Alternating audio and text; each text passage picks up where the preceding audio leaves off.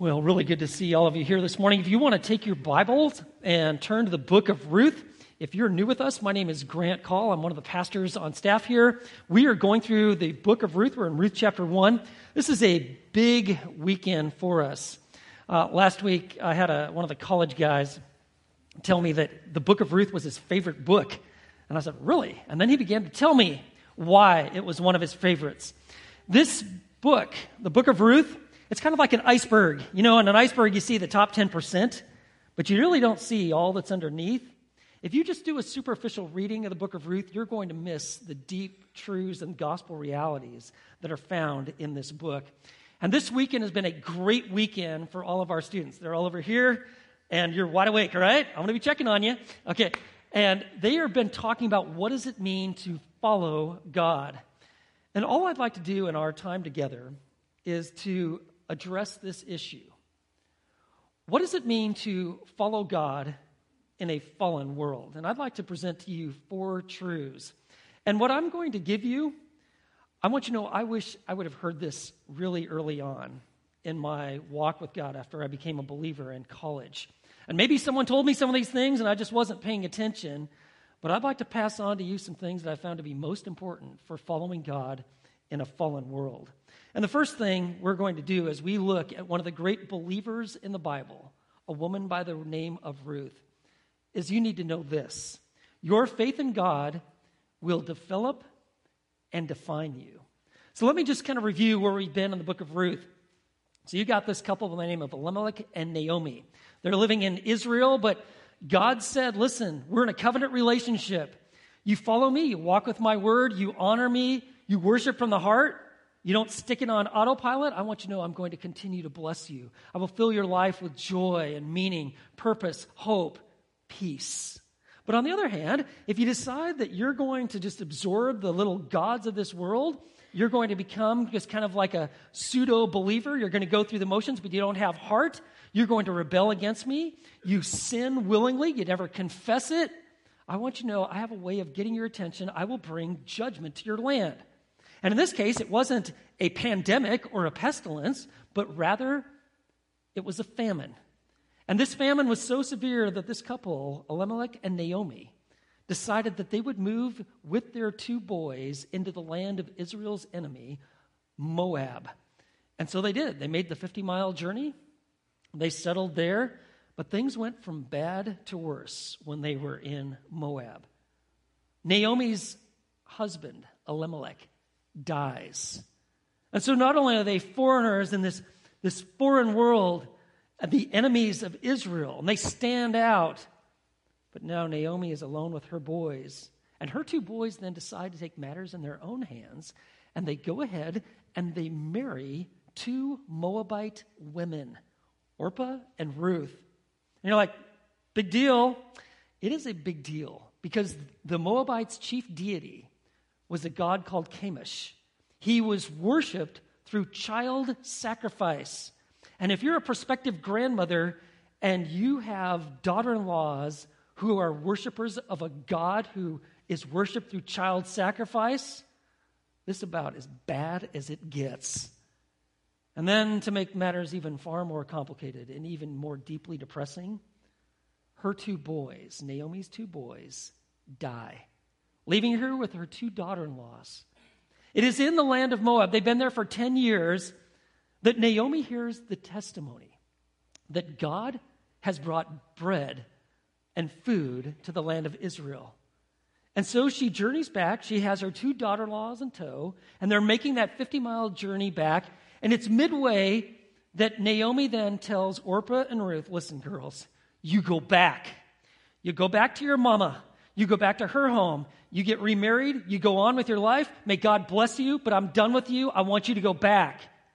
And she makes this case, and they're like, no, we're going to go with you. And they're crying and shedding some tears out there in the middle of the desert. And so we pick it up in verse 14. She makes another plea, and it gets real tearful out there. And in verse 14, chapter 1, and they lifted up their voices and wept again. And Orpah kissed her mother-in-law, but Ruth clung to her. And so Orpah, why? She did the logical thing. It made sense. This is what her mother-in-law was telling her to do. Go back. And so Orpah dries her eyes, she says her goodbyes, and she heads back to Moab, to the pagan deities, to this life of darkness. But in stark contrast to Orpah, you've got Ruth. And Ruth is not just standing there, but did you see that in verse 14? She is clinging to her. This isn't like just kind of softly, like kind of putting your hand on your arm, kind of like that. No, this is like grabbing hold, not letting go. For Ruth, I want you to know there has been a tremendous conversion and change in her heart. In fact, she goes on to talk about this. Naomi's like, you got to get out of here, Ruth. What are you doing? Look at verse 15. Then she said, behold, your sister-in-law, Orpah, she's gone back to her people and her gods. Return after your sister-in-law. You go back there. You can catch up with her. There she is. Get out of here. Go. But listen to Ruth. But Ruth said, do not urge me to leave you or turn back from following you.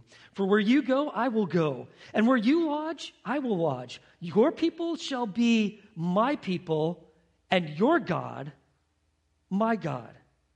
I want you to know, Ruth presents this in theological terms. She's saying, I can't go back. Yeah, I may have been born and raised in paganism. I may have been living a life of Moab and abiding in their culture, a culture that was opposed to the one true God, but I am different now. I am changed. I know God, and you cannot persuade me to leave you. I am literally a changed person. Do not ask me to leave. And you're like, wow, what happened here? I'll tell you what happened. Is that even though Ruth came into the family and she had been a false God worshiper, she saw in being a part of this family, she saw what it means to know God. She had heard the scriptures read, the history of the people of Israel and God's faithfulness. And I want you to know that Naomi and her family, they did not give a perfect example. I'm sure there were some times like this didn't make sense. Well, like, yeah, if your God's so good, then what are you doing here in Moab? But I want you to know that despite the fact that Naomi and Elimelech and her two boys didn't give a perfect example, when you live in darkness, just a little bit of light can go a long ways. I know this from firsthand experience. And Ruth says, listen, I want you to know I am changed. I have a relationship with the one true God. You cannot make me go back. To use New Testament language, it's as if Ruth is declaring that she has found the pearl of great price. She is literally a changed individual. And she says so much so, verse 17, listen to this, where you die, I will die, and there I'll be buried. Thus may the Lord do to me, and worse, of anything but death parts you and me. She is saying, I'm not going back. In fact, she says, I want you to know, God, may God bring death to my life if I leave you and forsake the words that I just said, that your God is now my God. I want you to know that God brings his mercy to some of the most unlikely people in some of the most unlikely places. Perhaps that's your story. You remember the baptisms that we had just even a few weeks ago? Remember those 3 high school girls from Kyrgyzstan who gave testimony of how they came to know Jesus in that process? That journey from a Kyrgyzstan orphanage to here in the States, to giving testimony before all of us. That's how God works. God has just performed an amazing rescue mission. He rescued Ruth in the middle of Moab and brought her into a saving relationship with himself. And so she makes this declaration in verse 18. And when Naomi saw this, she saw that Ruth was determined to go with her. She said no more to her. You see that word determined? It means to be fully devoted to a course of action. This isn't a whim. This isn't just something, well, I think I need to say something here. This is kind of one of those moments. I'll see what comes out of my mouth. I want you to know that she had deeply thought about these matters. She is like what you read about in the book of 1 Thessalonians. Remember the Thessalonians, how they had turned to God from idols to serve a living and a true God. That's what's going on with Naomi. This is a mile marker moment for Ruth. Her life has been radically changed by her relationship with the one true living God. So often when we read the book of Ruth, we're like, oh, that's so nice. And we just kind of keep moving on here. I want you to know this is life-changing not only for Ruth. We're going to find out it's going to be life-changing for Naomi.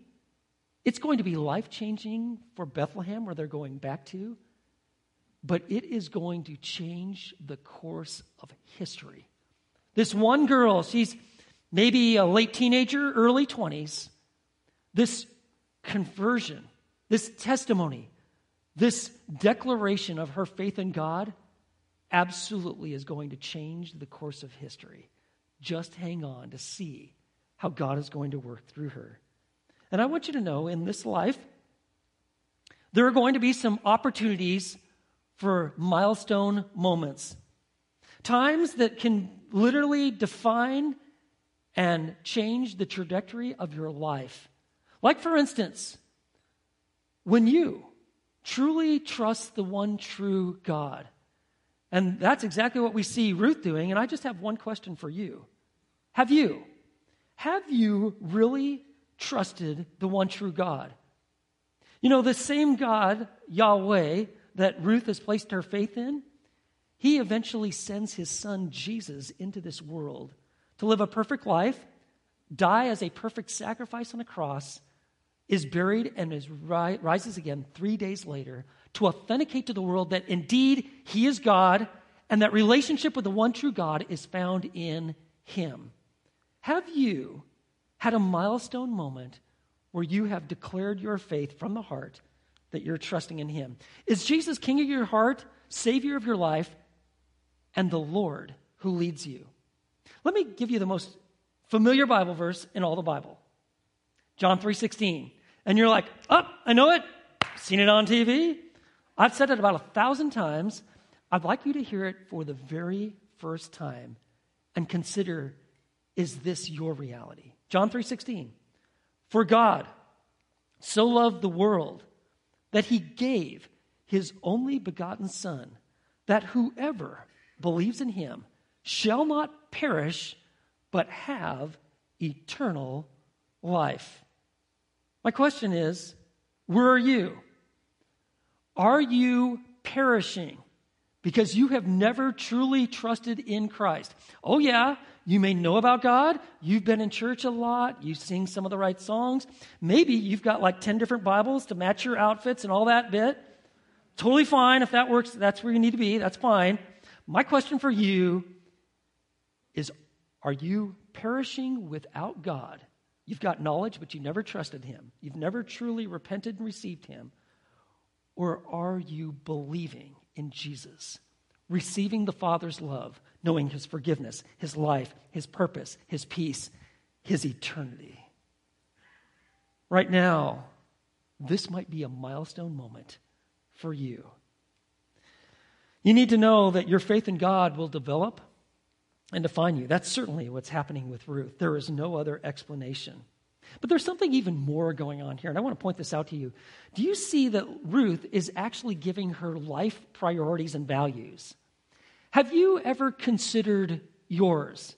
What truly are your priorities, your life values? You know, if you've never taken the time to articulate these, write them down, think about them, really think them through, what happens is you just kind of go through life, and culture will define it. Someone else will establish your priorities and values. But I want you to know that Ruth, she has given a lot of thought and attention to this. Karina and I, last week, had a conversation with a college gal. And she was talking about some choices in her life of what's going on. And we're sitting there like, whoa. She was making some decisions. She said that I try to make my decisions based upon my relationship with Jesus and my values. My jaw just like, whoa. And I told her, I said, wow, that is so mature. I am so impressed that you are thinking at this level. This girl is like about 18 or 19 years old. And she already knows that her top value and priority in life is Jesus, and there are other priorities that she's already thought about, and she's making big decisions based on that. I'll tell you what, that is an uncommon young lady.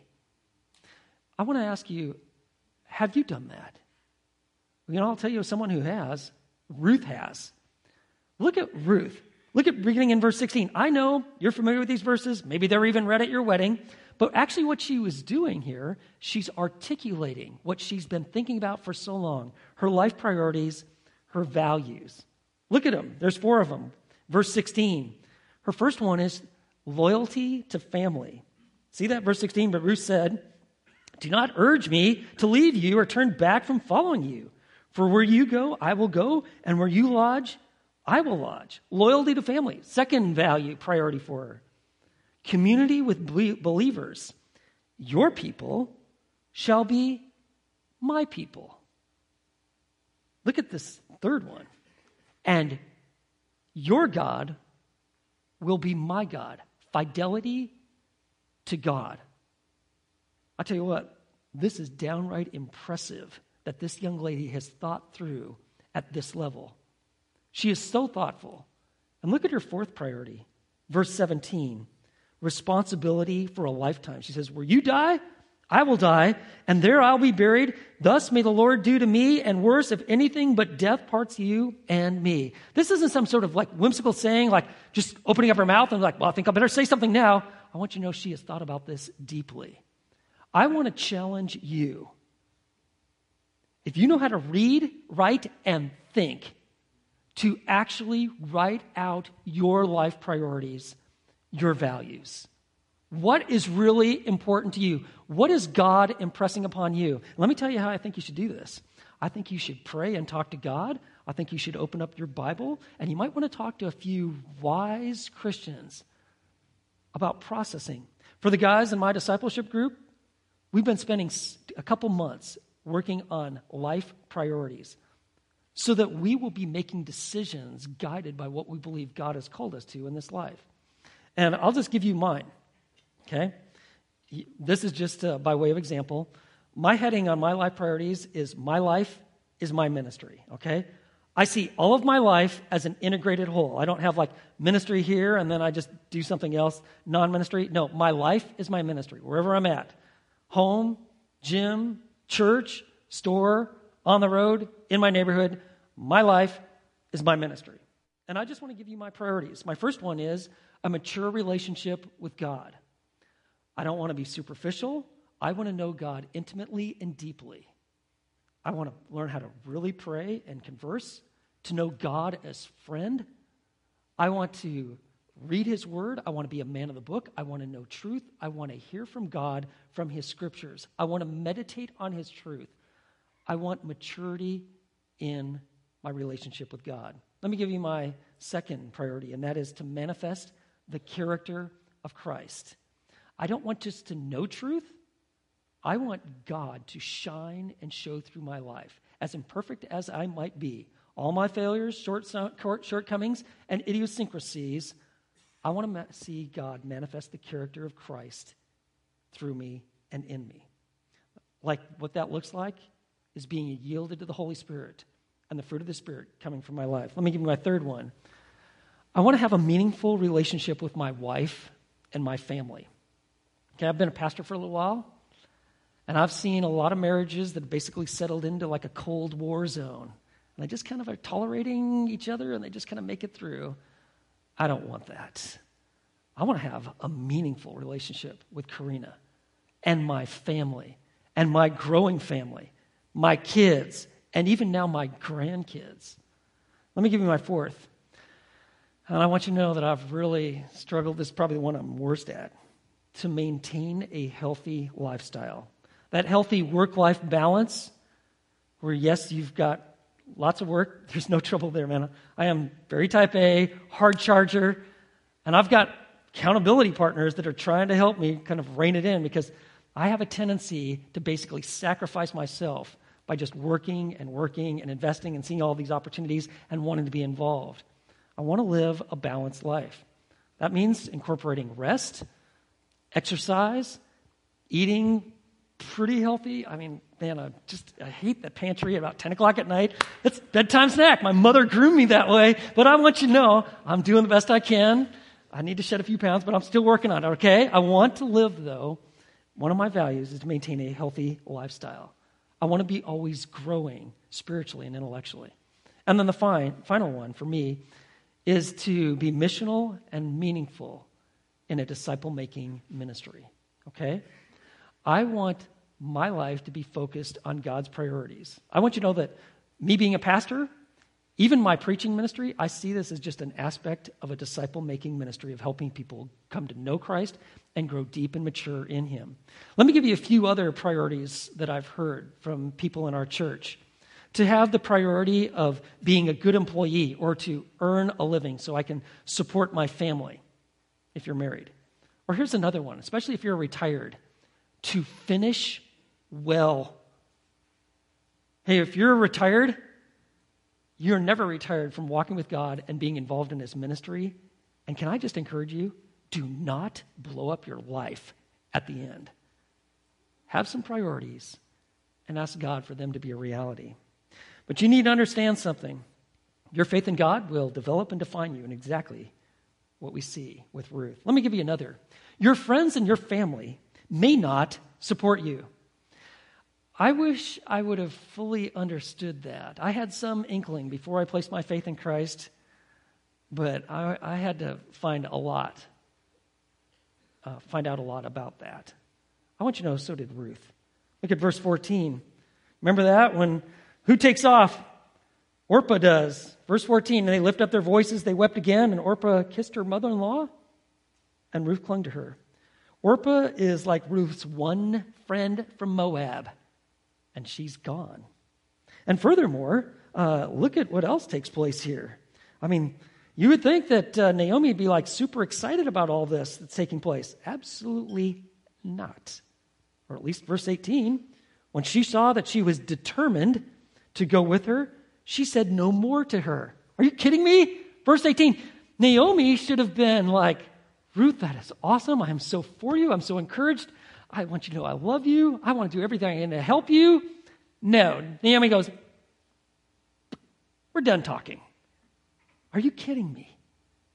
Wow, what a huge letdown if you are Ruth. And so, verse 19, so they both went until they came to Bethlehem. And when they had come to Bethlehem, all the city was stirred because of them. And the women said, is this Naomi? Here they are, they make their way back to Bethlehem, and they're like, that lady there, she looks like Naomi, who left about 10 years ago, but it can't be. Why, she's aged so much, and she walks differently, and her face, the voice sounds very familiar, but is this Naomi? Really? And she said to them, verse 20, do not call me Naomi. Her name means pleasant, lovely. A name signifying her character and her demeanor. Don't call me lovely anymore. Don't call me pleasant. Call me Mara. The word means bitter. For the Almighty has dealt very bitterly with me. I'll tell you what, instead of life and her response to her circumstances making her better, they made her bitter. It can happen to you. It may actually have already started. Pay attention to what's going on here. Pay attention to this book, the book of Ruth. And she says, verse 20, she said to them, do not call me Naomi. Call me Mara, for the Almighty, El Shaddai, the Almighty One, has dealt very bitterly with me. I went out full, but the Lord has brought me back empty. Why do you call me Naomi, since the Lord has witnessed against me and the Almighty has afflicted me? I went out full. I had a family, I had a husband, I had 2 kids. I had resources. I'm coming back, nothing. Empty. There's nothing to me. So she makes this declaration. The Almighty has afflicted me. I want you to think about this from Ruth's perspective. Ruth has left her entire family in Moab, All the friends, all their family, gone. No support there. Pretty sure they weren't real excited about Ruth being a follower of Yahweh, the one true God. Orpah, her one close friend, her sister-in-law, back to Moab. Sorry, had enough, we're done, I'm out of here. But then also consider Naomi. What would it have been like if you were Ruth, standing right here with Naomi, and Ruth hears these words, I am empty. I have nothing. And Ruth is like, are you kidding me? I'm right here. Wait, I'm a believer. I'm following you. I'm caring for you. I'm supporting you. And you're standing here saying, I'm empty. I've got nothing. I want you to know that would have been some really hard words for Ruth to hear. If you are walking with God in a fallen world, you need to know something. Your family and your friends, they may not support you. It was a couple-year process for me to really understand the gospel and what it means to have a relationship with Christ. And when I placed my faith in Jesus Christ at the end of my freshman year in college, do you know how many family members supported me and thought that was a really good idea? Ready for a big number? 0. Not a 1. In fact, it made some pretty unpleasant waves. And I even had some friends that actually preferred the old Grant, not this Grant who's now following Jesus. You need to know something. If you're going to follow Jesus in a fallen world, your friends and family members may not support you. And I want you to know that is hard, and at times it feels pretty lonely. But it's okay. You are going to have to learn how to handle this, though, just like Ruth did. Can I give you this principle? Do not let the people that have disappointed you destroy you. Do not let the people who disappoint you destroy you. You don't want to end up as some sort of jaded individual who like, that's it, I'm never going to trust anyone anymore. I'm going to just go into isolation here. I'm going to stiff-arm people for the rest of my life. I want you to know that can easily happen. You get let down or you get hurt. If you don't know how to handle that, that could become your reality. Let me tell you how to handle it when people disappoint you or even seek to harm you. First, you want to follow God. You want to make that your priority. You're following Him. Second, you need to leave the results and justice with Him. The temptation is, you hurt me, I'll show you I can hurt you, right? I want you to resist the temptation, follow God. Let me give you some verses that have been very helpful for me in this matter. Romans chapter 12, verses 17 through 19. It says this, never pay back evil for evil to anyone. Respect what is right in the sight of all men. If possible, so far as it depends on you, be at peace with all men. Never take your own revenge, beloved, but leave room for the wrath of God. For it is written, vengeance is mine, I will repay, says the Lord. What we want to do is we want to learn to leave it with Him. Let me give you a third, so you don't just end up as a bitter person when people let you down. Find a way to forgive. God will give you the grace. He has given us the pattern, and that pattern is Jesus Himself, and He'll help you do this. And fourth, trust God with your future and move forward. You can't change the past. You got to just trust God with your future and move forward.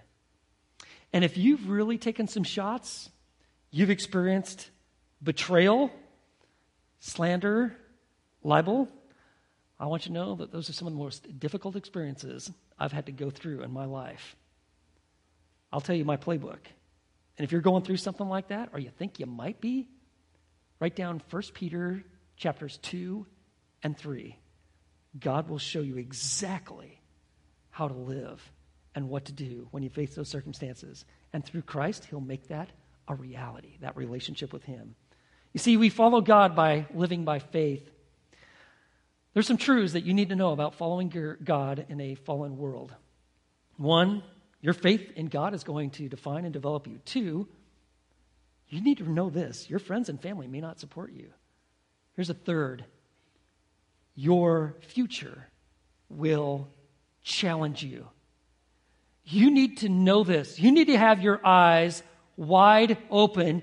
Your future is going to challenge you, no exceptions. And so you look at verse 22.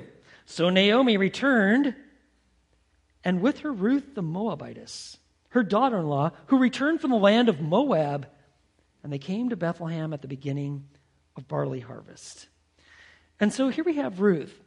All throughout this book, she is identified as Ruth the Moabitess. And you're thinking like, oh, big deal. No, that was a big deal. And that wasn't a term of endearment. To be from Moab was to be from Israel's enemies. Who is this girl? Why is she here? I want you to know she talked differently. She looked different in terms of her dress. Everyone knew that she was from Moab. She had some pretty significant obstacles in front of her. She was foreign, from the land of Israel's enemy. She was barren, meaning she seemingly couldn't have children. She was a widow. Her background was against her. Her circumstances were against her. Ruth has no real means of earning an income.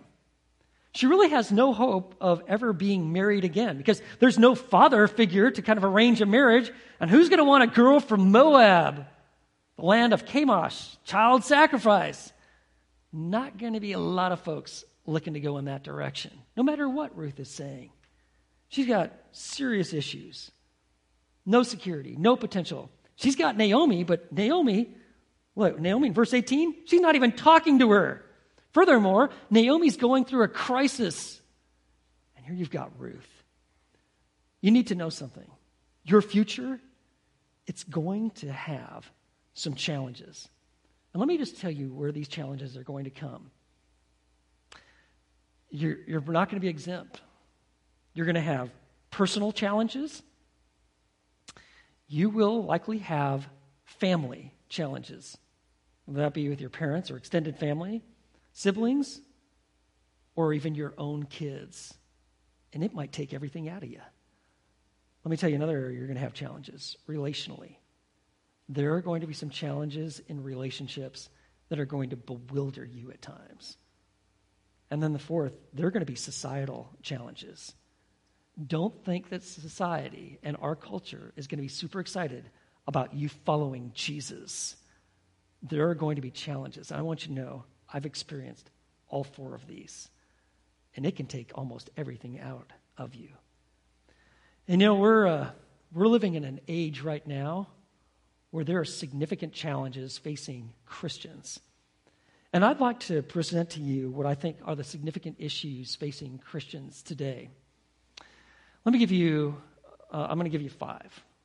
One is, for Christians, what really will be our source of authority? What will be your source of authority? You're going to have one. What will it be? Let me give you some options out there. Will it be societal trends? If you're really into being popular and I just really want to fit in, I want you to know societal trends are going to be out there. Here's another one. Will your source of authority be your personal truth? Right? This is my truth, right? Who can argue that? This is my truth. And I want you to know lots of people, even now Christians, are throwing that out. This is my truth, right? Let's think about that. Will your source of authority be people who will twist Scripture to fit cultural trends or their personal preference? I want you to know this is huge. We are watching this full throttle right now, arguing that actually the Bible what it says isn't what it really means, or it's on a trajectory for you to draw a different conclusion. By the way, do you know what the Bible calls people who take Scripture, twist it to their own ends, and want to do it under the banner of God or Christianity? They have, at least in the Bible, they're called false teachers. And they're going to come off nice and shiny and warm and welcoming, but I want you to know they will have a devastating effect in the church. They already have. Or will your source of authority be God and His revealed word? But I'll tell you, you're going to have to figure this out. By the way, do you remember how the Bible ends? Do you know what Jesus' last words are? They're a warning. This is the warning. You can read about it. You can take a look at the very last page, almost the very last verses. Do not add or subtract to this book. The consequences will be severe. Do not add or subtract. So one of the issues facing Christians today is, what is really going to be your source of authority? And it will be tested. Let me give you a second. What will be your core identity? Where do you find your central identity? Will it be in your accumulated resources? Will it be in your titles, accomplishments? Will it be in what you look like, your appearance? Will it be your popularity? Or will your core identity, and this is such a push, to fit into the aspirations of the culture? And hey, I really approximate that. I look like it. I talk like it. I embrace the values of the age, the spirit of the age. Will that be your core identity? Or will your core identity be Jesus Christ, Him crucified and risen from the dead? That is going to be a big issue.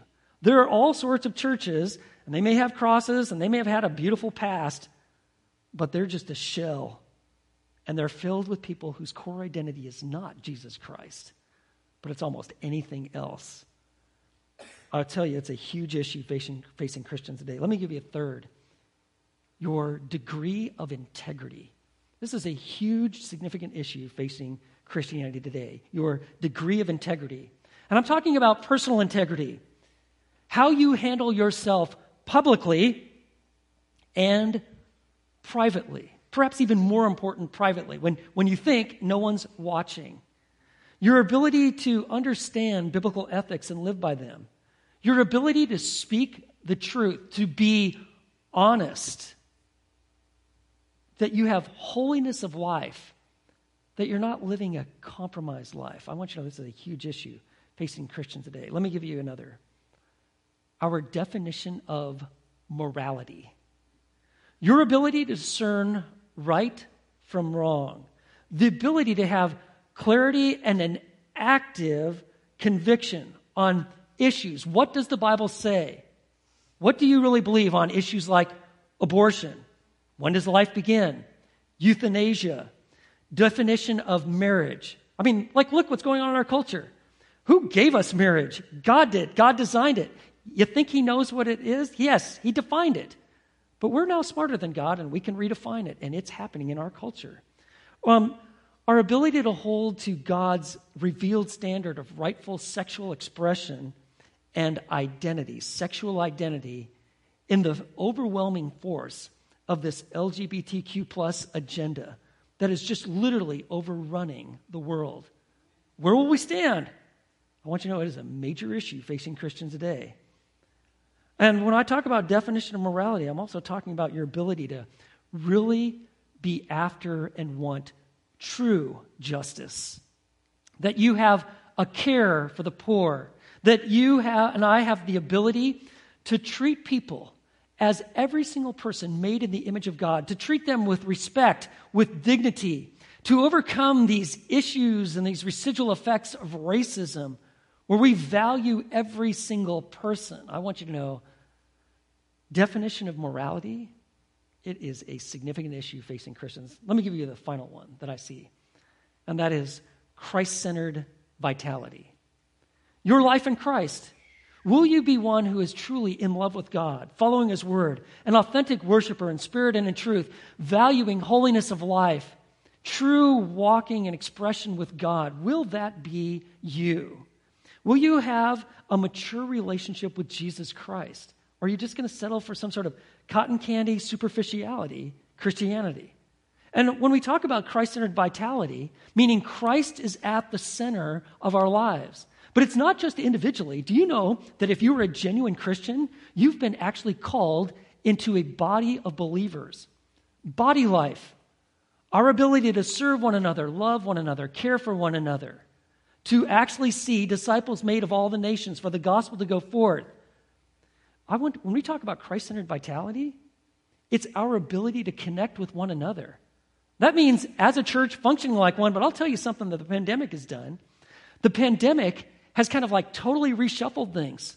And all of a sudden, you've got a segment of people who are generally considered true believers, likely are, but they no longer consider that they actually have to have any identity with a local body of believers. They can just do it on their own time. I want you to know that's not biblical Christianity. Our Christ-centered vitality is a huge issue. And then with this Christ-centered vitality, it means that we have to have the ability to engage those who have yet to trust Christ. We need believers who have a winsome faith, attractive. They're putting Jesus on display. Not that you're perfect, but that you've got a perfect Savior. You're unashamed of the gospel. You've got the ability to demonstrate love and truth. And when it comes to like the complex social issues in our world, we don't avoid them, but we want a voice. We want people to know the truth. We want to see God glorified in every situation. And I'll just tell you what's happening. What's happening is that Christians are being silenced, sometimes with rather foolish arguments and false dichotomies. Like, let me give you one. This is a popular one. Faith and science. And so, this is how it goes. Oh, you're a person of faith? Well, you don't believe in science. You're just into some mythical fairy tale stuff, not based on reality. We're into truth, into science. And science is where it's at. I want you to know that is just ridiculous.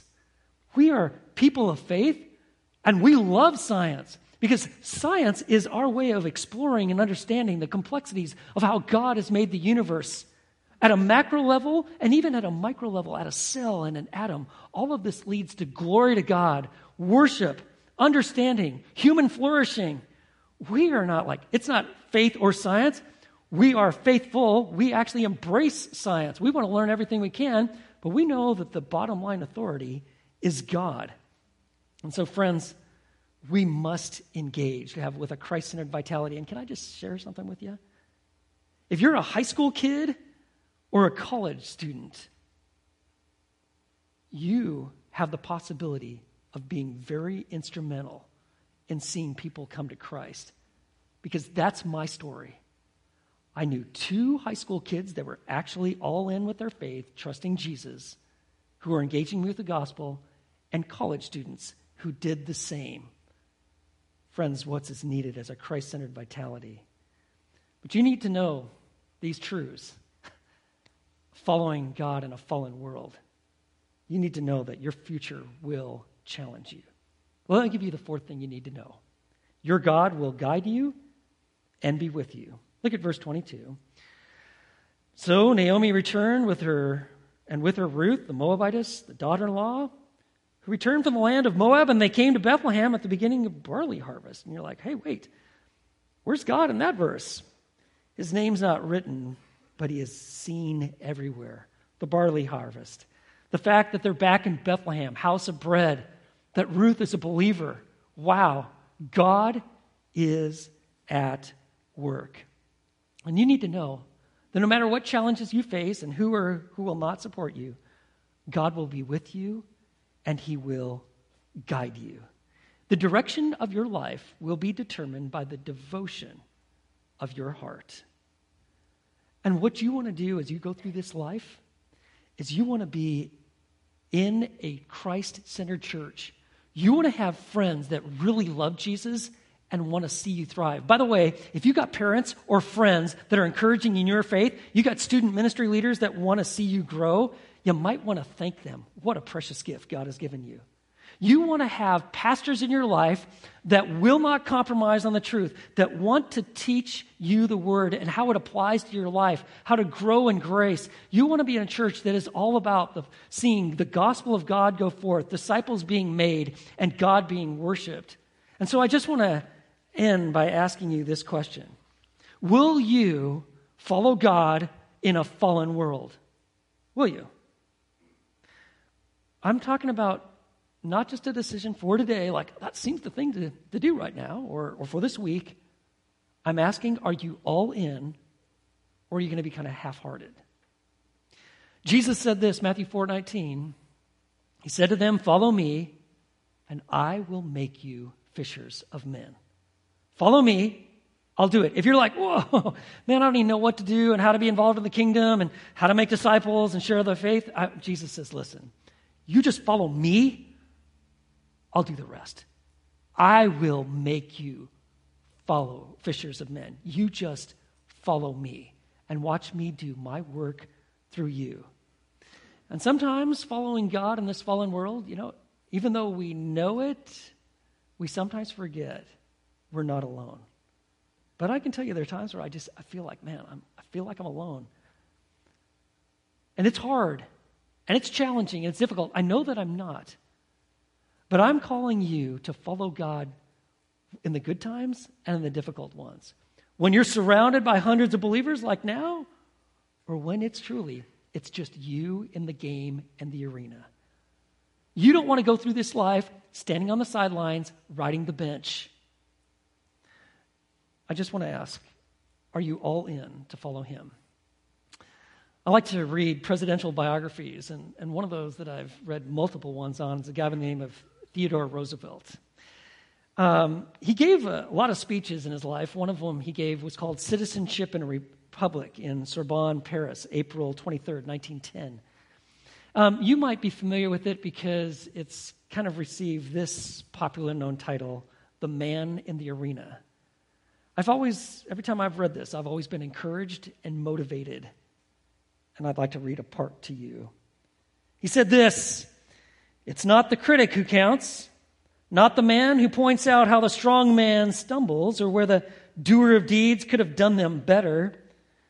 The credit belongs to the man who's actually in the arena, whose face is marred by dust and sweat and blood, who strives valiantly, who errs and who comes short again and again, because there is no effort without error and shortcoming. But who does actually strive to do the deeds, who knows great enthusiasms, the great devotions, who spends himself in a worthy cause, who at the best knows in the end the triumph of high achievement, and who at the worst, if he fails, at least fails while daring greatly, so that his place shall never be with those cold and timid souls who neither know victory nor defeat." Friends, that's what we're doing. We're trusting God. We are all in, and we're going to let the chips fall where they may. But our God is with us. He'll never forsake us, and he will guide us. We follow God by living by faith. And I want to give you a minute to pray and to talk with God about, is this your reality? So if you everyone just want to bow your heads and close your eyes. And I want to give you a minute for you right now to wrestle with these principles we found from the book of Ruth. And for you in your heart to answer this question: will you follow God in a fallen world? Are you all in?